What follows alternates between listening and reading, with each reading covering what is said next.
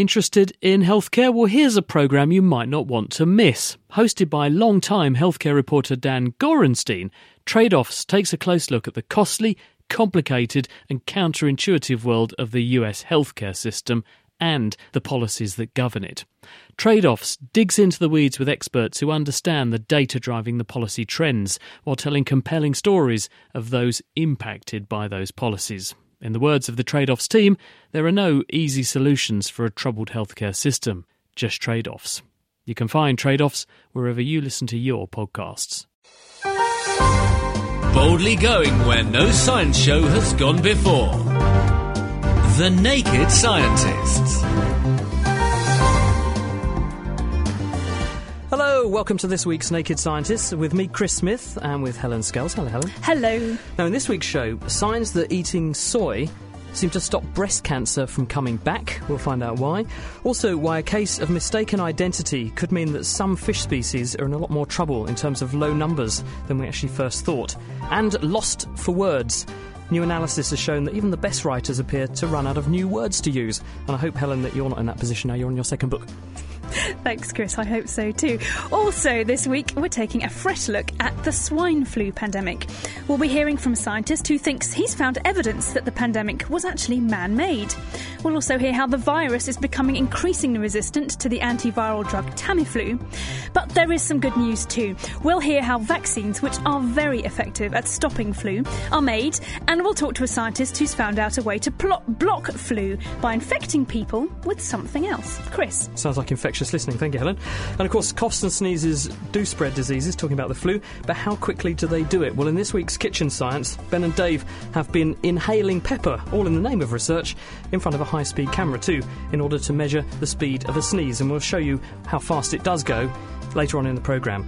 Plus, Diana has been tackling a very electrifying problem in this week's Question of the Week. If you had a taser and you tasered an elephant, would you actually live to tell the tale? How strong are these things? The elephant or the taser? The answer's coming up either way. In the meantime, if you'd like to get in touch with us here at The Naked Scientist, the email address chris@thenakedscientist.com, or you can Twitter at us, of course, @Naked Scientists. The Naked Scientist Podcast. Powered by UK Fast, the UK's best hosting provider. On the web at ukfast.net. A quandary which has had people worried for some time if they've had breast cancer is whether or not they should eat soy. Because some people have raised the question that soy contains a lot of chemicals called phytoestrogens. These are plant estrogens. They're a family of chemicals called isoflavones. And so some people have suggested that these chemicals could interact with things like tamoxifen, an agent used chemotherapeutically to treat breast cancer and stop it coming back. And therefore, should people who have had breast cancer be advised not to eat things with these phytoestrogens in them? Well, a big study has been published in the Journal of the American Medical Association, JAMA, this week. It's by Vanderbilt researcher Zhao Xu and colleagues, and what they did was to use data collected on 5,000 women in China who had been part of something called the Shanghai Breast Cancer Survival Study. And as part of that study, very large and extensive amounts of information about risk factors and lifestyle, drug exposure, and so on and so forth for breast cancer had been collected. And what they then did was to compare how much people had in the way of soy in their diet and in terms of whether they had breast cancer coming back afterwards or not, and whether they actually died of breast cancer. And they followed up these people for a median time of about 3.9 years. And what they found was really striking. The people who had the highest amounts of soy in their diet had a 30% lower risk of death and about a 32% lower risk of the disease coming back compared with the people who ate the least amount of soy in their diet.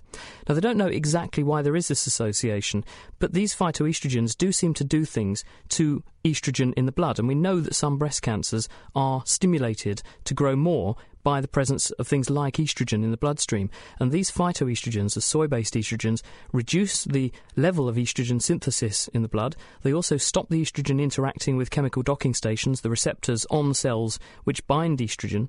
They also raise the level of chemicals in the blood that bind estrogen and stop it getting onto tissue.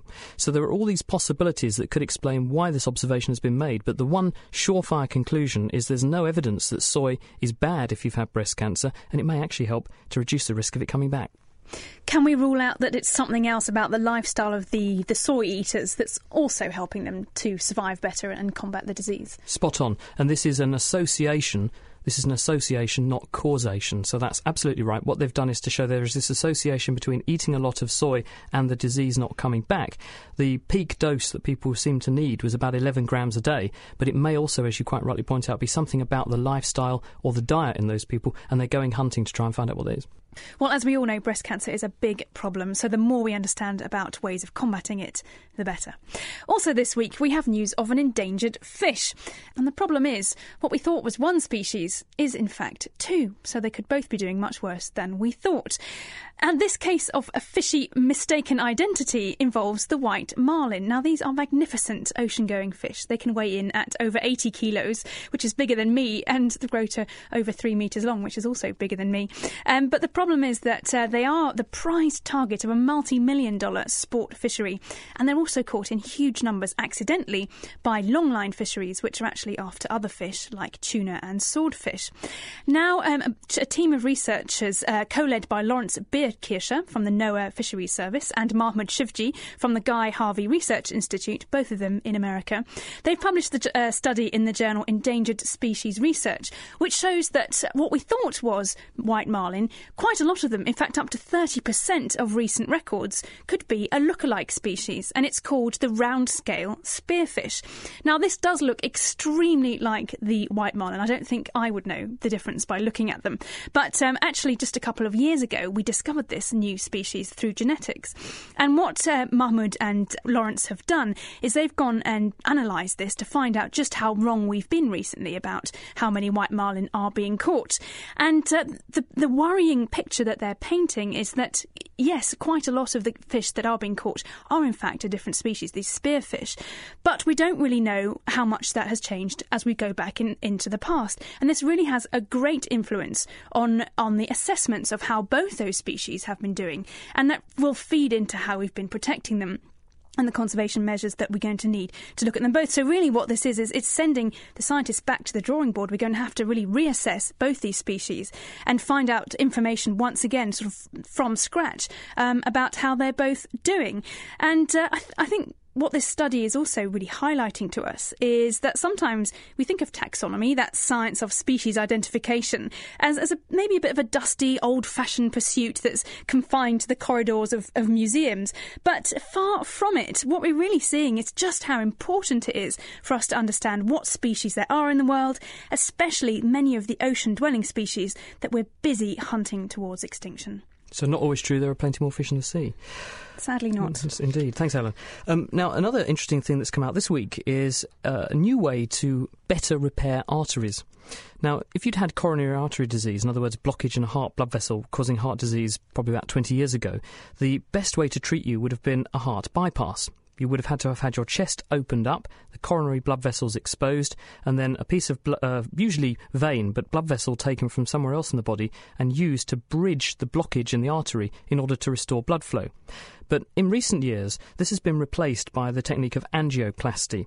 What you do is thread a fine tube, usually up through an artery in the leg, into the heart blood vessels, squirt some dye down to see where the blockages are, and then you inflate a balloon where the blockages are, open up the occluded or blocked bit of artery and restore the blood flow.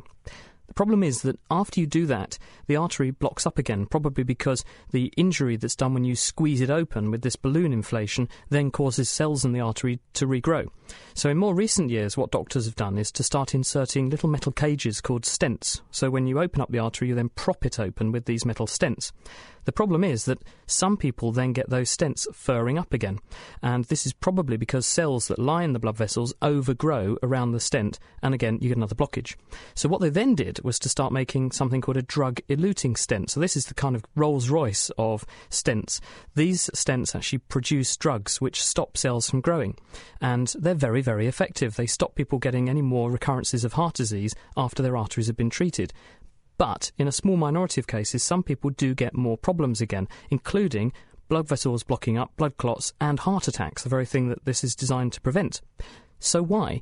Well, no one really understood why this should happen in just a small minority of people, but a group of researchers over in Harvard, this is Vijaya Kola-Chalama, who's a researcher at Harvard, has published a paper in the journal PLOS ONE this week where they have the answer. What they've done is to build a very clever computer model which can predict how blood flows down an artery, especially if the artery's got a branch in it, and what happens when you put one of these metal cages, one of these stents, in the artery. And what they're finding is they can then model how the concentrations of the drugs coming out of the stent change downstream and also within the stent itself. For instance, at one end of these stents, when they're only about a centimetre long, the drug will be 11% higher concentration than at the other end. So this may help to explain exactly why this occurs in the first place and how we can stop it. And so what the researchers are saying is that, for one, this can immediately teach us how we can make better stents in future to avoid this problem, and two, in the future it might be possible to take pictures or to get dimensions of a patient's arteries and then use that, plug it into the model they've designed, and work out better ways to treat their arteries to avoid the problem so they don't have heart attacks in the future.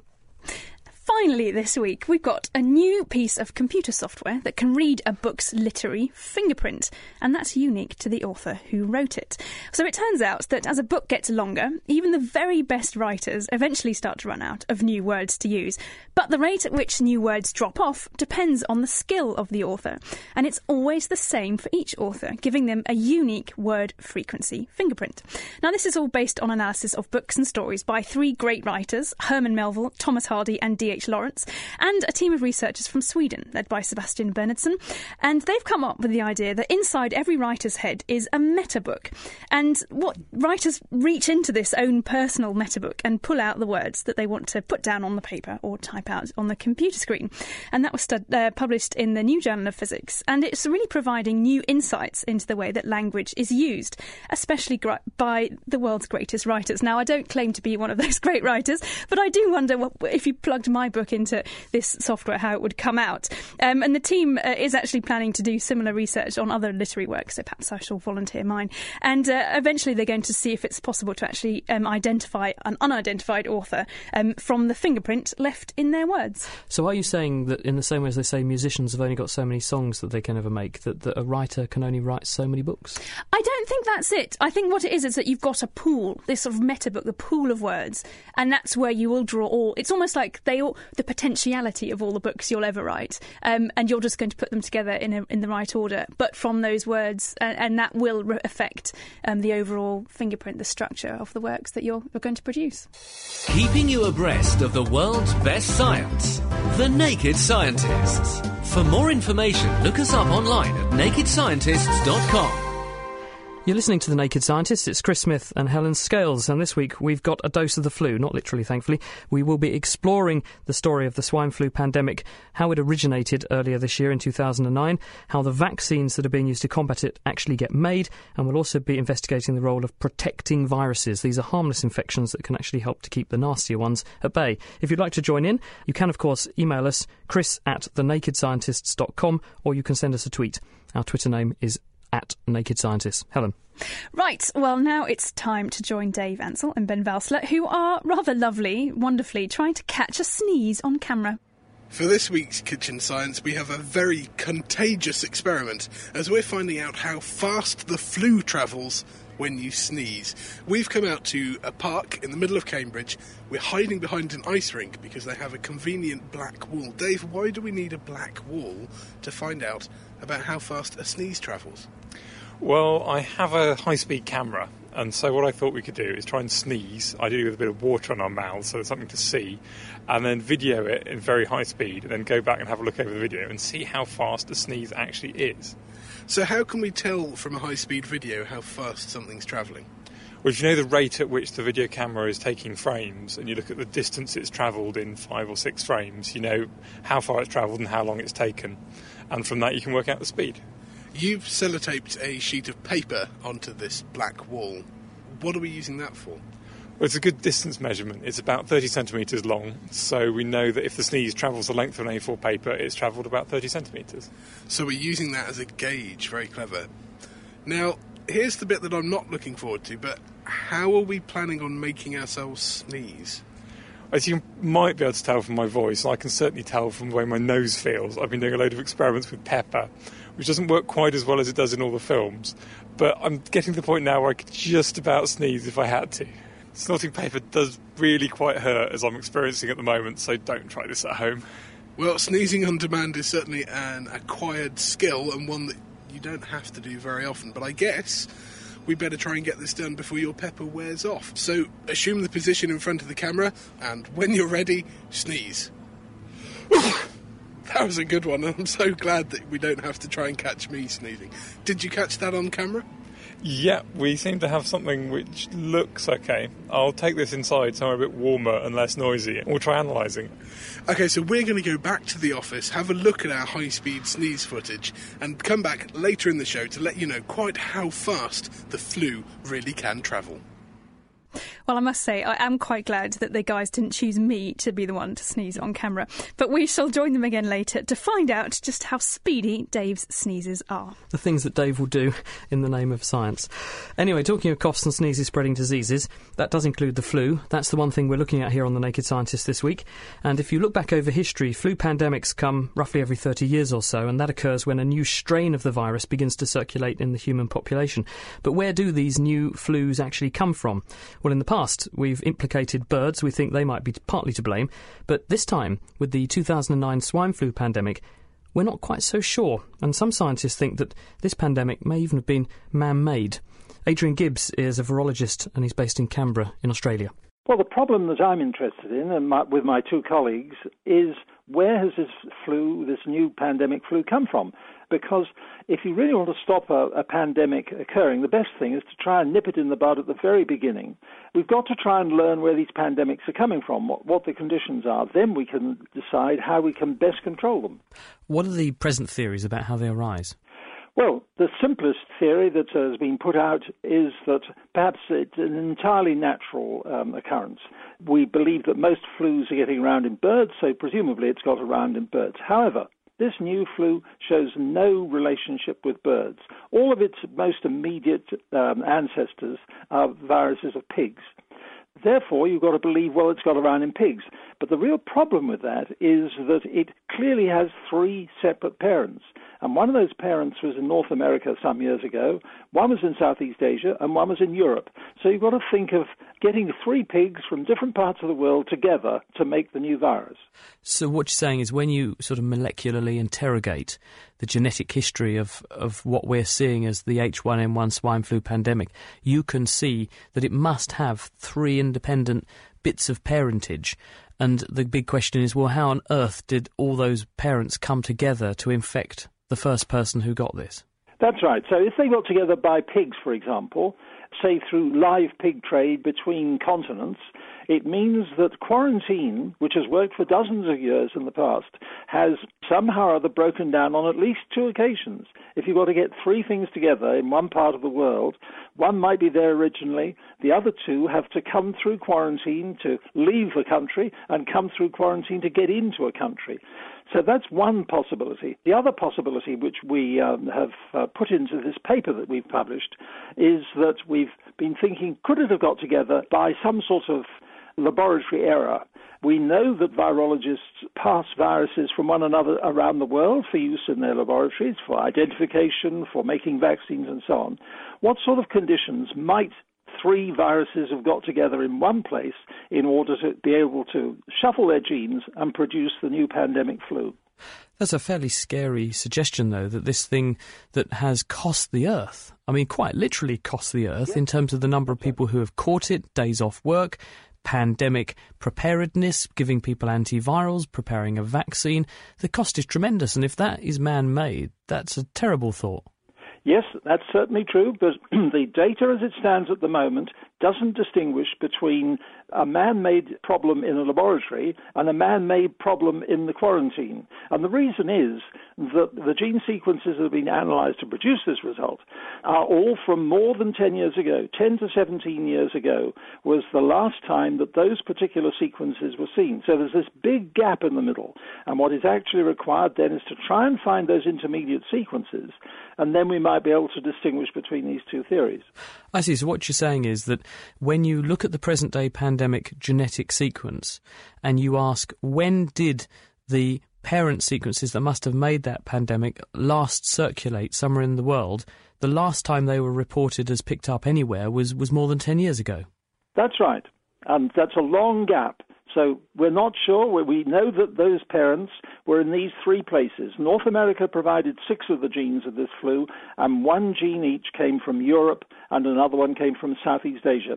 We should obviously then institute a search for these, and probably some people are looking for them. For example, there are many parts of the world where pig populations are not being sampled for swine flu. For example, South America. The other possibility is that it's in one of the labs that has these 3 strains of virus in it. And one, at least, of those strains is very close, if not identical, to a strain which is commonly used in swine influenza vaccines. That's vaccines for pigs to protect them against flu, and so there's a real possibility that it came through vaccine manufacture, and probably not even known to the people who have done it. So how would something like the new H1N1, if it were the progeny of a vaccine being made, how would that get out of the lab and then into the human population? What would be the mechanism? Well, the simplest of all the possibilities is that in the making of one of these swine vaccines, which are often multivalent, that is, that they've got more than one virus in the vaccine.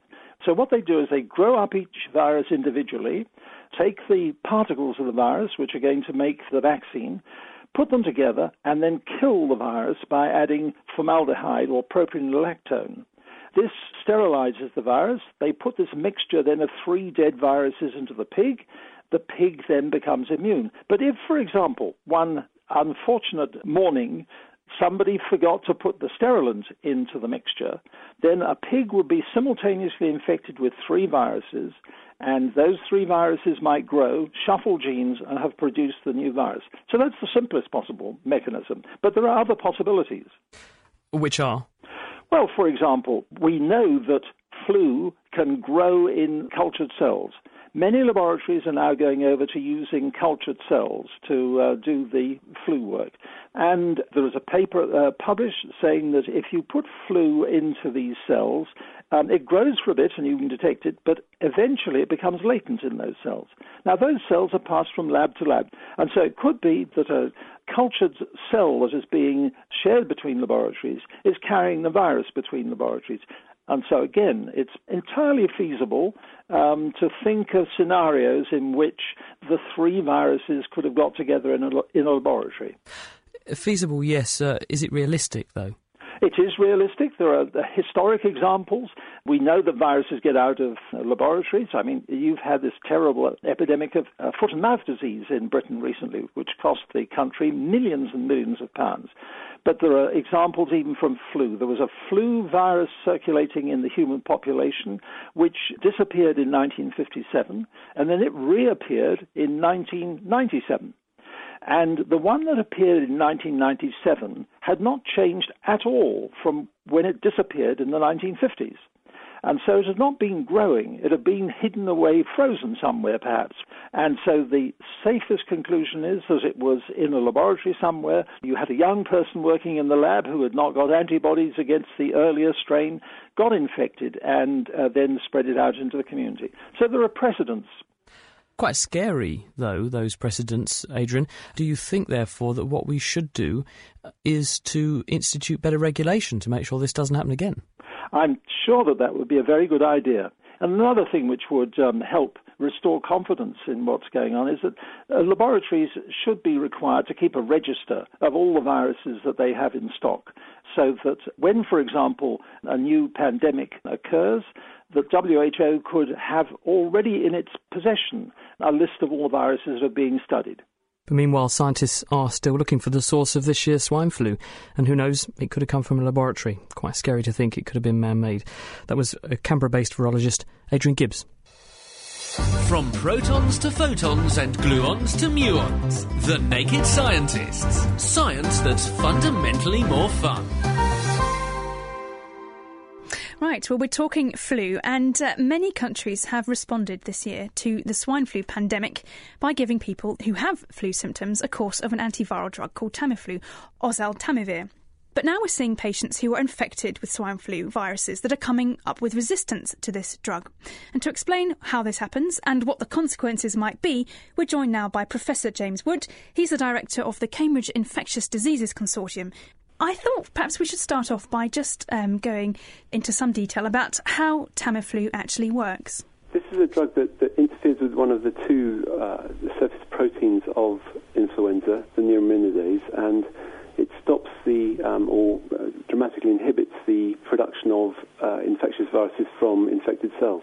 So how is it that then we see some resistance occurring to this particular Tamiflu? To Tamiflu, yes, exactly. The use of any drug, just as with antibiotics in patients with the infection that's trying to stop, creates a lot of pressure on the infection to either evade the drug that's being used or to die. And although viruses aren't exactly living, they behave like living beings within cells, and because they have a replication machinery that allows them to mutate very quickly, they can actually, with very simple changes that might just occur by chance, create a strain of virus that's the same in any way apart from the fact there's resistance to the drug if they're replicating in the face of the drug.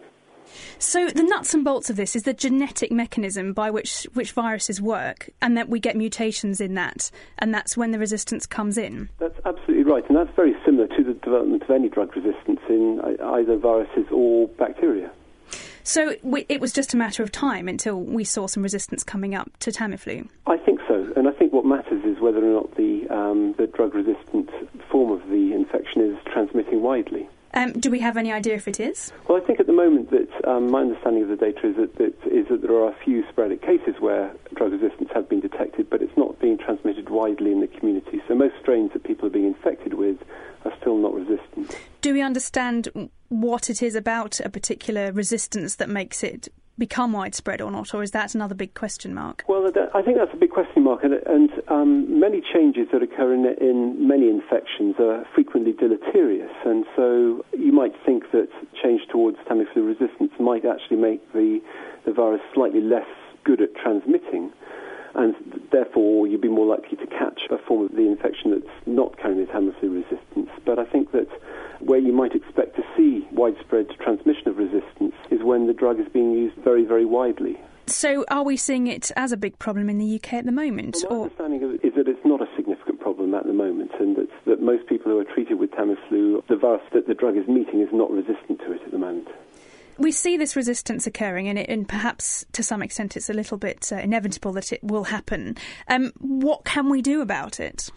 Well, I think that one of the most obvious ways is to try and make sure that people who are receiving Tamiflu but are still infected are not walking around in very high-risk situations in terms of transmission. And so a degree of quarantine would be a very good, a very effective means of stopping people transmitting drug-resistant virus. So ultimately, give someone Tamiflu, keep them on their own until we know that they've got better, and there's no problem. I think that's absolutely right. I mean, you're not talking about a long-lived infection with influenza. The majority of people have stopped shedding large amounts of virus within a few days. Well, thanks, James. That's Professor James Wood, Director of the Cambridge Infectious Diseases Consortium, giving us a bit of a lowdown on how monitoring drug resistance disease in things like Tamiflu that we're using already is being controlled and what effect it's likely to have. If you've got any questions at all about flu or about Tamiflu, do get in touch now. The email is chris@thenakedscientist.com. Thank you, Helen. Now, from drugs that you can use to treat flu once it's taken hold to vaccines, which can actually stop the virus in its tracks before it gets inside of us and infects us.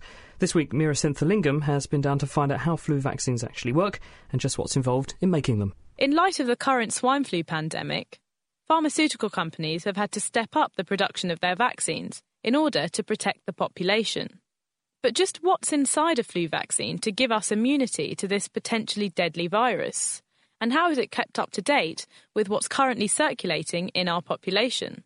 To find out, I met Tarit Mukherjee from University College London. So the main component of every flu jab is essentially the HA protein, the hemagglutinin protein. It's a surface protein on the top of the virus, the flu virus itself.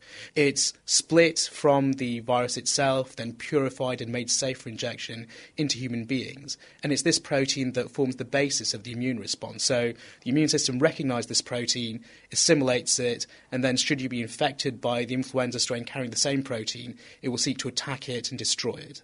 What are the main challenges facing flu vaccine production? So I guess the first challenge is producing the vaccine strain, the production strain of the influenza. There are two techniques that you can use. One is classical reassortment and the other is reverse genetics. With reassortment, what you want to create is a high-yielding production strain that encodes for the HA protein that's circulating the wild-type strain. With reverse genetics, because of our ability to manipulate genes the way we can, we essentially engineer 6 plasmids for the production and 2 plasmids that will have our HA and NA proteins, these virus surface proteins, and try and combine these plasmids into a cell to produce a virus of interest. So essentially the production strain that's generally used is something that's good at reproducing, and then this is being combined with a strain that's in circulation and found in our environment at the moment, so that you then get a high-yielding vaccine that will stimulate the immune response that you want. That's exactly right. So you want those virus components, those virus surface proteins that will help to stimulate the immune system, but you also need to have it in a format that can grow well in whatever culture method you're using. Tarit Mukherjee from University College London. And as Tarit mentioned, once you have the strain of virus that you want to replicate, it then needs to be cultured to multiply the amount you have available for vaccines. Chicken eggs have been used for tens of years and are a trusted and known method used by many pharmaceutical companies, including GlaxoSmithKline.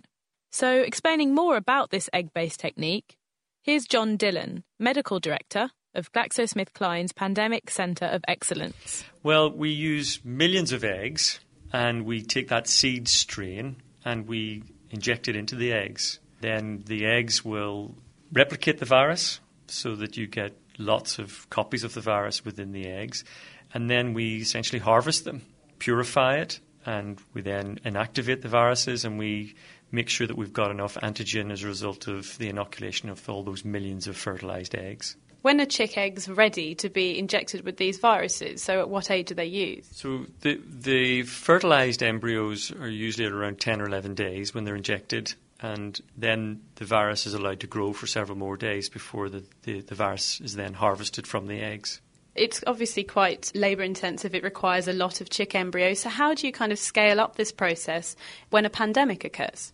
I can't pretend it hasn't been a major effort, and ramping up to that level of production, probably a tenfold increase, is part of the challenge overall of trying to respond to a pandemic. But we have been prepared for it. You know, we're now in a situation where we are able to, fortunately, meet the demand that's been created by governments around the world. John Dillon from GlaxoSmithKline. So whilst the use of chicken eggs has helped us to meet the demand for both our seasonal and pandemic flu vaccines, it still has its limitations. And as a result, companies such as Baxter Pharmaceuticals and Novartis have begun using cell culture methods as well. And so to find out more about this newer technique, I spoke to Rino Rapuoli, Head of Vaccine Research at Novartis. The technology that we came up with is based on culturing the virus in mammalian cells, growing in fermenters instead of using eggs. We let the virus grow into the cells, and then, like 48 hours later, when the virus multiplied to very high yields, we harvest the virus and purify the virus, then we kill it. Then we purify the essential components of the virus, which are important to make a vaccine, which are the hemagglutinin and the neuraminidase. And in a week, we can be ready for large-scale manufacturing. But the majority of H1N1 pandemic influenza vaccine is still largely being carried out using egg-based influenza vaccine. For the future, I see cell culture will slowly become the method of choice, but today, for this pandemic, we are still largely dependent on egg-based manufacturing. That was Rino Rapuoli from Novartis Pharmaceuticals, and before that, University College London's Tarat Mukherjee and GSK's Medical Director John Dillon, speaking to Almira St. about the challenges facing flu vaccine production today and how this looks to change in the future. Stripping down science. The Naked Scientists. Now, we've had a question from Christina, and she wants to know, where did the old saying, feed a cold, starve a fever, come from? Chris, what are your thoughts on that? Yeah, well, actually, it's part right, part wrong. Mostly part wrong. The feed a cold is absolutely right. Starve a fever is probably absolutely wrong. There was a paper that got published, and we reported it on The Naked Scientist last year. It was in the Physiological and Biochemical Zoology Journal by Lynn Martin. She reported where they took mice, deer mice, and they starved them, in other words, gave them 30% fewer calories than they would normally need in a day. The mice didn't show any obvious behavioural differences compared with well-fed mice. But when they did blood tests on them, they had far fewer memory B cells. These are the cells that make antibodies that defend you against infections in the future. And so this shows that if you aren't getting a good enough diet, you will therefore have too little energy, probably, to put into mounting an effective immune response. And therefore you'll be more prone to an infection in the short term and more prone to an infection subsequently as well. And this fits with other studies that have been done where people who have been vaccinated with measles vaccine have then been followed up, and people who weren't eating enough had far fewer anti-measles antibodies subsequently compared with people who were much better fed. So you should always feed a cold, is the moral of that story, but you should definitely not starve a fever. I just try and eat, I think, basically. Even if you're feeling awful, try and get some food Basically, you need down. energy to mount an immune response. You have to grow lots of cells, and that takes energy, and you've got to feed yourself. So Makes sense. There's no grounds for saying starve a fever.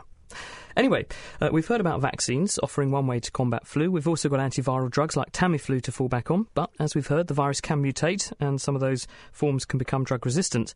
So is there anything else we can do? Well, Dr. Nigel Dimmock is a researcher at Warwick University, and he's looking at a different antiviral approach.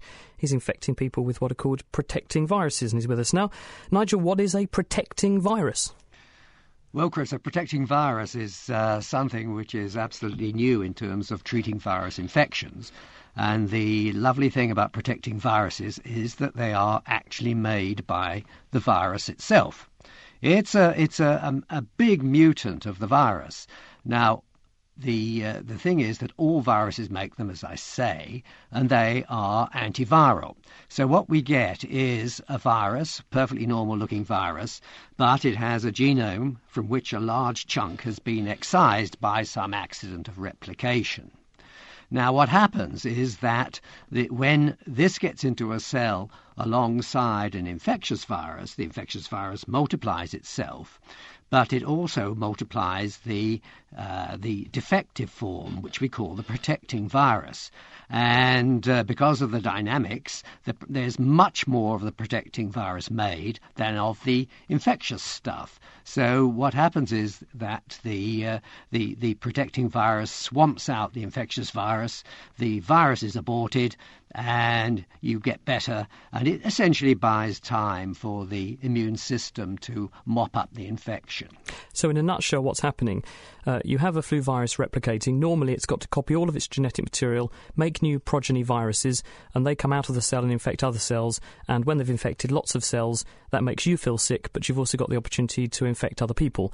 With a protecting virus, it's a modified form of the flu which can arise by chance, but which has defective genetic material and is easier for it to grow than the full-on normal flu, and therefore it gets in the way, puts a spanner in the works. You make less flu, you're less infectious, you're less infected, and therefore you don't feel as bad. That's absolutely right. And there are various very nice things about this, is that you would be treated with this protecting virus by, for instance, a nasal spray. Now, remember, it is flu virus, so it knows which cells to go to. It goes to exactly the same cells as the regular flu goes to, but it's not infectious. So if that happens, then the protecting virus genome will sit in this cell and it will slowly decay, but it will provide you, a single dose will provide you with protection for certainly a number of days and perhaps weeks. Presumably also, Nigel, because of the way flu works with all of its genes in little miniature chromosomes these so-called ribonuclear proteins, presumably it doesn't actually matter what strain of flu you get infected with. This interfering or protecting virus will basically protect you against virtually any type of flu within the sort of same group. Yes, this is one of the other very good points about protecting virus, is that unlike the vaccine, which is absolutely specific for the strain against which it was made, this protecting virus will protect you against any of the flu A's. You don't even need to know what you're infected with. As long as it's flu A, protecting virus will protect you willy-nilly. And presumably the other benefit is that you will make some antibody against flu anyway, which will help. But doesn't that mean then that if someone already has antibodies because they've already had a dose of the flu in the past, they might not get very well infected with your protecting virus, and therefore they wouldn't get any benefit from it because they're already immune? Yes, this is a technical point, which means that you have to choose a virus to deliver the protecting genome, which people haven't had. And what we're using is actually a strain which was isolated in 1934, one of the very first flu strains to be isolated, and it's the same one that is used as the workhorse, as we were hearing earlier, for production of vaccines. So there are not many people who are around in 1934 around now, and if they were, their antibodies are rather decayed. So it's a perfect delivery vehicle. But that's all very well, but then once you've used it once, those people presumably can't derive the benefit again because they will then be immune, so you'll have to change virus, won't you? No, that's not right. No, we give a very low dose. It's a far lower dose than you'll get with a vaccine. And this is another key point about protecting virus, because it does work at a very low level, so you don't need to produce as much as you would with a vaccine. And because it's at this low level, it's not stimulating immunity.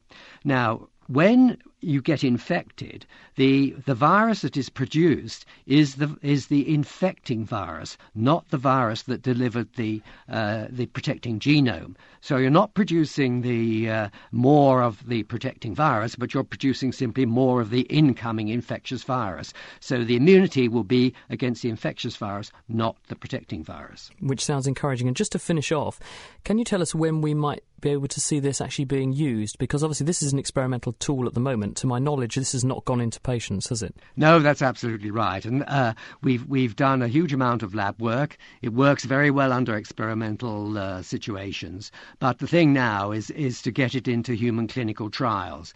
Now, as you're aware, this is a hugely costly business, and what we're engaged with now with the university is in raising money to carry out these clinical trials, and then we shall really know whether protecting virus is a real prospect for human medicine. So if anyone wants to write your cheque, just write your cheques out to Nigel Dimmock, Warwick University. I'm just joking, Nigel, but thank you very much for joining us. Great to have you on the show. That is Nigel Dimmock. He's at Warwick University, and he's been developing what are called protecting viruses. These are flu viruses that can interfere with the growth of normal seasonal flu or pandemic strains of flu and actually stop them replicating. And therefore, they protect you against all types of flu, and they're not specific in the same way that a vaccine is, so they're a very promising candidate. Thank you, Nigel. Helen. Now, let's go back to Ben and Dave, who have been trying to measure the speed of one of Dave's sneezes. Welcome back to Kitchen Science. Today we're using Dave's magic high-speed camera to measure the speed of a sneeze and see quite how fast the flu can really travel. We've come back to the office now. Dave, how are you feeling? Have you cleared the pepper from your nostrils? Just about now. That burning sensation deep within my nose is just about calmed down. What footage do we have?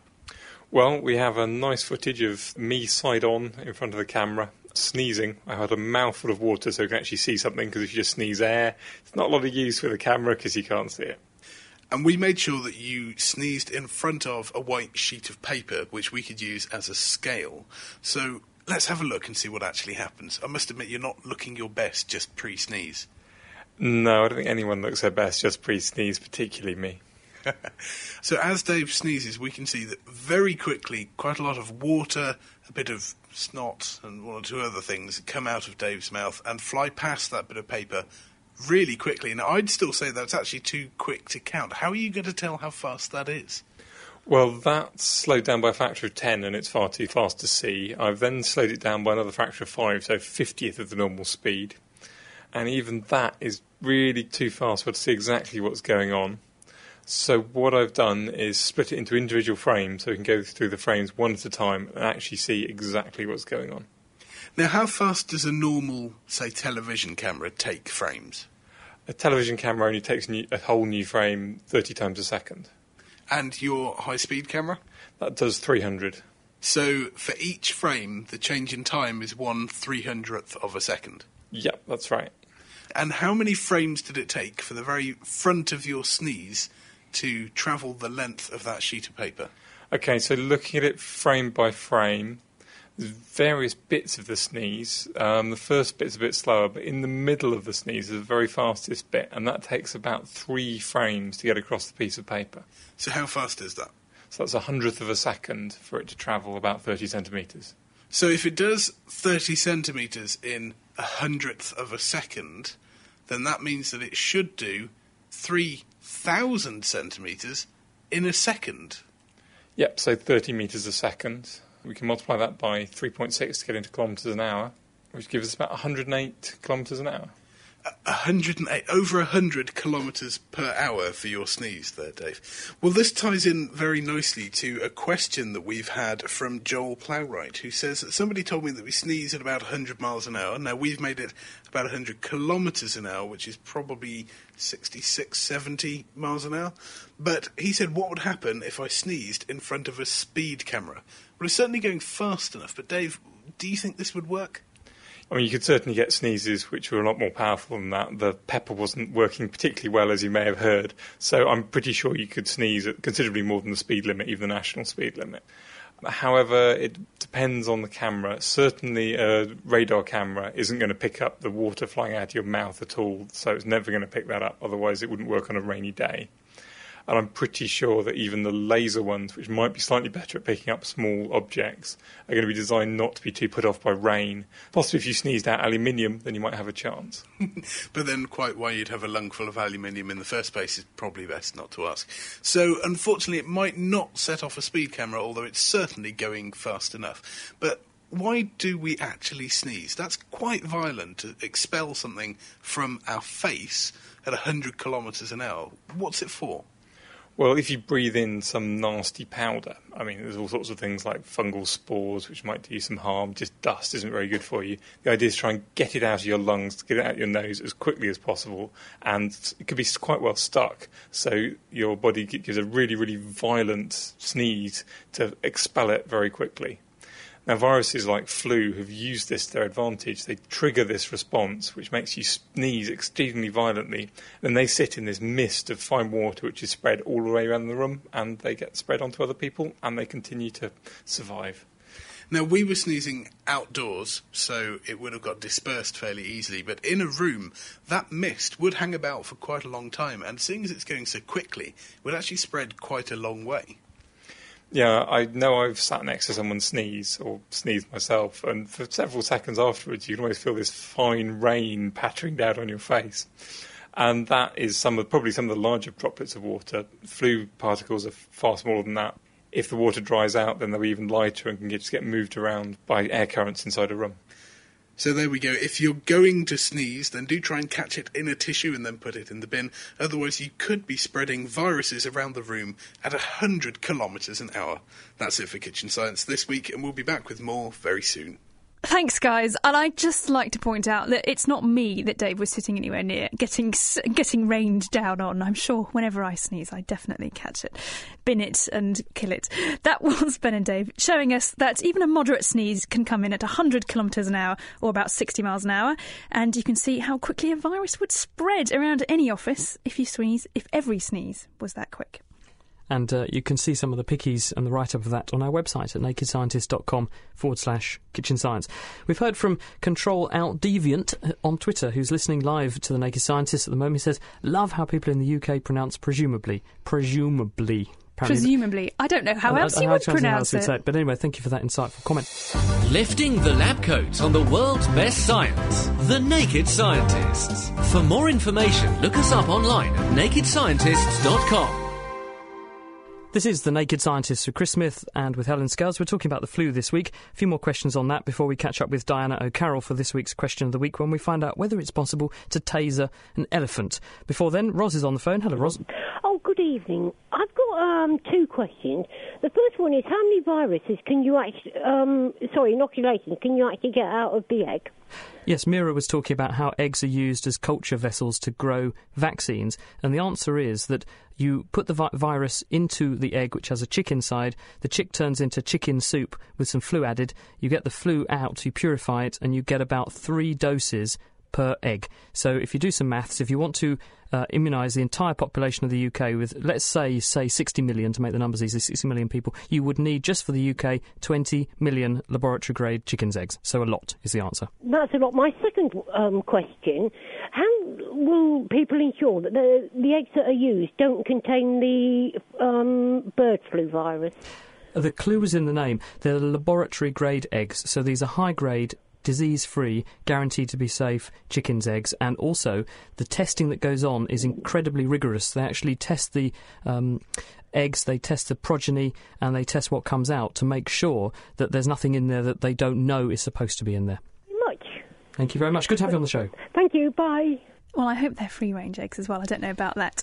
Anyway, we've had a question in from Claire and Andrew McCluskey, and they were wondering how flu actually infects our cells. The answer actually is the way flu gets hold of cells, that on the surface of the virus particle, and each virus particle is tiny, about 1/10,000th of a millimetre across. If you could zoom in on the surface, you'd see that it had these spikes on the surface of the virus particle, and those spikes are a structure called hemagglutinin. And hemagglutinin is a tiny protein which is like a molecular grappling hook. It's viral Velcro, if you like, to mix up metaphors. It gets hold of something called sialic acid, which is a chemical on the surface of the cells that line our nose and throat, and this enables the virus to grab hold of those cells, pull itself in very close, and then, because of that interaction, this makes the cell think it's something it has to take inside the cell. So the cell then does something called receptor-mediated endocytosis, which basically means it pulls the virus inside the cell, and the virus then releases its genetic material and it makes the cell productively infected. It's a bit like a Trojan horse, actually, because the Trojan horse was this juicy titbit sitting outside the gates of Troy, and the guys inside the city thought, wow, that looks fantastic, we'll pull that inside because it looks good, and it goes inside the city, and then, of course, lurking inside are all these people who are then going to wreak havoc inside the city, and that's basically what a flu virus does. It hijacks the cell, turns it into a virus factory, and then infects all the cells around it and all the people around you. Watch out for the Trojan horses. We also heard from Martin, and he wants to know why flu is more prevalent in winter. Well, we think flu spreads better in winter because of human behaviour, because it does this reproducibly in every country in the world in which it's wintertime. So it comes in wintertime much more commonly. It doesn't mean it goes away completely in summer, but it comes much more commonly in winter. We think that's because it spreads better in winter because of what humans do. We go indoors more in winter, so there's more people together indoors with the windows closed. Also, it's less light and less bright, and ultraviolet radiation and sunlight dries out the virus and kills it, so it doesn't have so much of that around in winter, so it finds it easier to persist on surfaces and in coughs and sneezes, so it hangs around for longer, and as a result you have a higher chance basically of passing it on. So that's what we think goes on. And then the big determinant, the disproportionate determinant, is the school year, and the long summer school holiday powerfully knocks flu on the head, because kids account for the vast and disproportionately large amount of spread of these viruses, because they're virus factories. They all get it, they spread it amongst themselves, and they all get highly infectious. And then what they do is they go home and give it to their parents, and the parents then carry the infection to all of the other bits of the social strata through the workplace. Kids as virus factories, isn't that wonderful? Well, now it's time for Question of the Week, and it's time to invite Diana O'Carroll back into the studio. Hello, Diana. Hello. Yes, this week we're going to venture to somewhere a little more exotic to find the answer to this question. Hi, it's Marie from Harrogate, and my question is about tasers, the tasers which are used for crowd control and stunning criminals. If you had a taser and you tasered an elephant, would you actually live to tell the tale? How strong are these things? I must say I've never met a stunning criminal. But our answer comes from a real elephant catcher in Africa, Do Grobler. Now, he was standing on the top of a sand dune in the wilds of Mozambique when he gave this answer, so the audio quality was a little bit too rugged to be broadcast. But here's what he had to say. Elephants do not like any electric shocks, and they will usually react quite severely to them. Do and his team actually use electric fencing in a number of wildlife reserves in Africa, and the electric fencing running around an enclosure is generally generally in the region of 9 to 12,000 volts, whereas a stun gun will jettison about 50,000 volts. Now, Doe's team will teach an elephant about an electric shock by putting it in a small pen that's about 2 acres in size, and they'll keep it in there for about 24 to 48 hours. And when they've been in contact with an electric fence in that situation, they will never touch an electric fence again. Poor elephant. But his team also use electric prodders to move elephants into a truck to transport them. I guess it's all for a good cause in the end. But a taser certainly wouldn't floor an elephant, but it might scare it. And in most cases, the elephant would try to move away from the stun gun, but I wouldn't want to be there if the elephant decided to take some revenge. On our forum, Chemistry for Me said that animal rights people would be after you if you were doing this. And Don once said it might be a better idea to pick on a mouse rather than an elephant. And it seems we've got another animal to take better care of in next week's question. Hello, this is Alvin Raj from Cambridge, Massachusetts. Why is chocolate poisonous for dogs? How is it that something as lovely as chocolate can be bad?